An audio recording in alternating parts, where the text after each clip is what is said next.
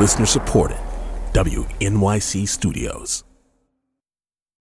This is Death, Sex, and Money from WNYC. I'm Anna Sale. One of the things that's been helping me as I've been self-isolating over the past few weeks has been checking in with some of the people I've talked to on the show over the years to see how they're doing. And to inspire you for this weekend's homework assignment, we wanted to share a check-in call I recently had with the writer Tayari Jones, the author of the best-selling novel An American Marriage.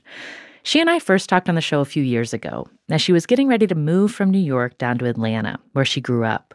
She wanted to be closer to her aging parents, and she'd gotten a job on the faculty at Emory University.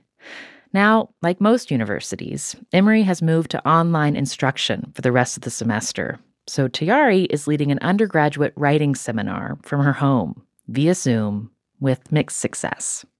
We're doing our best, and I think that we're bonding over our effort to do our best.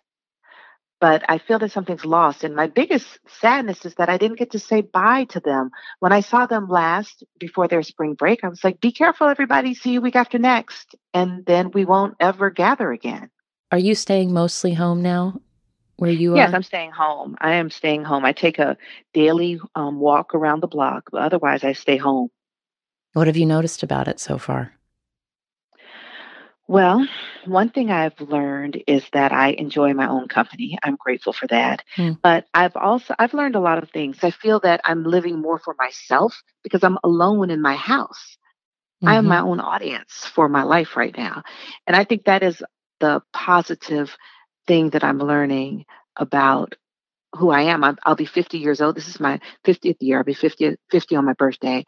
And this is the first time since I was a child that I can remember not worrying about how I look. That has been really, I keep a journal and I'm just writing about all the ways that my life is changing right now and what that has taught me about the life I used to lead. And I didn't realize how many hours of any day I spend serving other people, all kinds of other people. What's something that you've had time to do that you wouldn't have? This is a little thing that I always do, but I'm doing it more now. I love greeting cards. I love greeting cards. I buy them in huge lots off of eBay, and I have hundreds of greeting cards in I have cards why for every eBay holiday. And why not a card store? Well, cards are really expensive, like the really nice ones with the glitter and stuff. Yeah. But on eBay, I don't know where the people get them from. I don't ask questions. But you can buy like a mixed lot of 100 papyrus cards. Oh. The only problem is you don't know what you're going to get. And a lot of times you get weird holidays that normal people don't send cards for. Yeah. But yeah, like St. Patrick's Day cards, so many Halloween cards. But I've been making a point to send lots of cards to people. People love to receive cards, and I have so many of them. And I just imagine that if people are at home alone, feeling isolated, wouldn't it be nice to get a card, even if it's the wrong holiday? Because I told you I have all these Halloween cards. I've been sending those out. Yeah. That's awesome. Yeah, like you open them and a bat kind of jumps out and says, boom.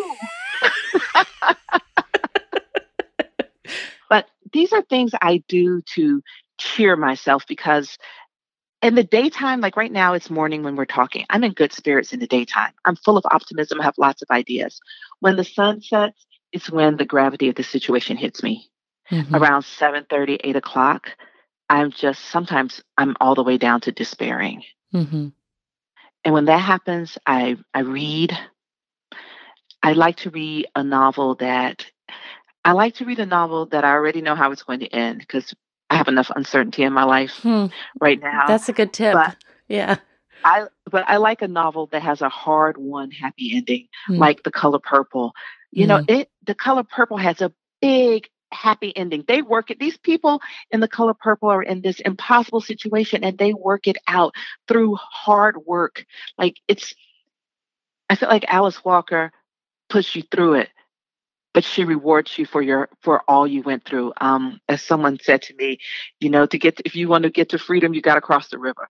So we crossed the river with these characters, and we get to freedom. So I've been reading, I have that book by my bed table, and I read a few pages of it at night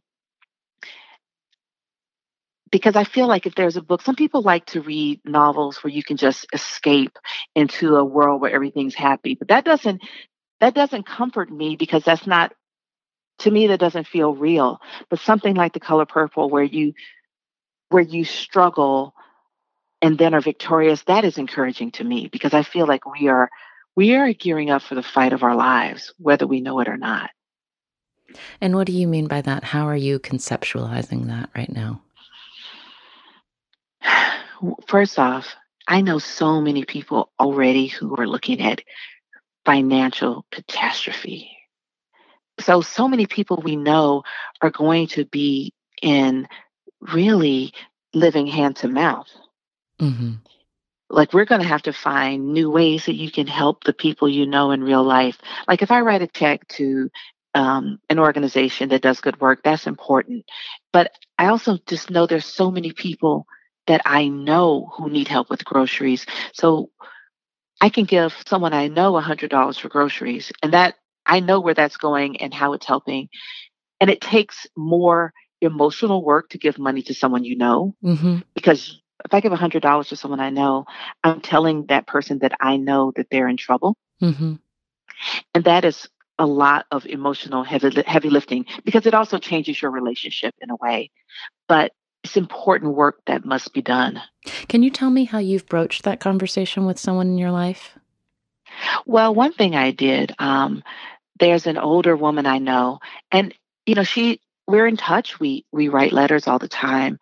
I know. I'm observant. I can do math.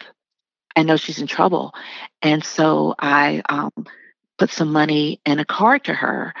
I said, with all this going on, I thought you just might like some extra money to do something nice for yourself. Mm. That's nice. Even though I expect she'll use it for groceries or something. But so I try to think about the person. Like I think it's important that you allow people to have to let people have pride if they want it. The people in your life are smart enough to know what to do with the money you send. Yeah. And if people live so close to the edge anyway, so the people who were making it but barely, they need a little extra help now. And they're probably not people who are accustomed to asking. Yeah. I think that intention in saying like, oh, I'm going to send this card or I'm going to send this check today before the person asks, because everything has changed so quickly. So there's something so loving about you thinking about who in your life might need extra and doing that reaching out.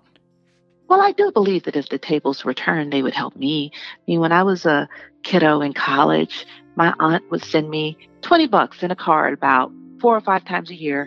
And it was significant for her to send me that $20. So now that she's so much older and I'm, an adult, I'm established, then I'm going to send something to her.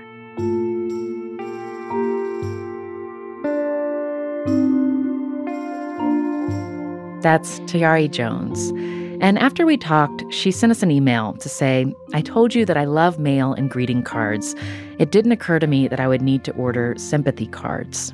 I only had 4 or 5 in my stash, and I have used them all. This weekend, inspired by Tayari, we want to invite you to send a card or a letter or an email to someone in your life who could use a little checking in on. We'd love to see what you end up sending. Take a photo and email it to us at deathsexmoney@wnyc.org. There's a picture of Tayari with all her greeting cards on our website at deathsexmoney.org. Have a restful weekend.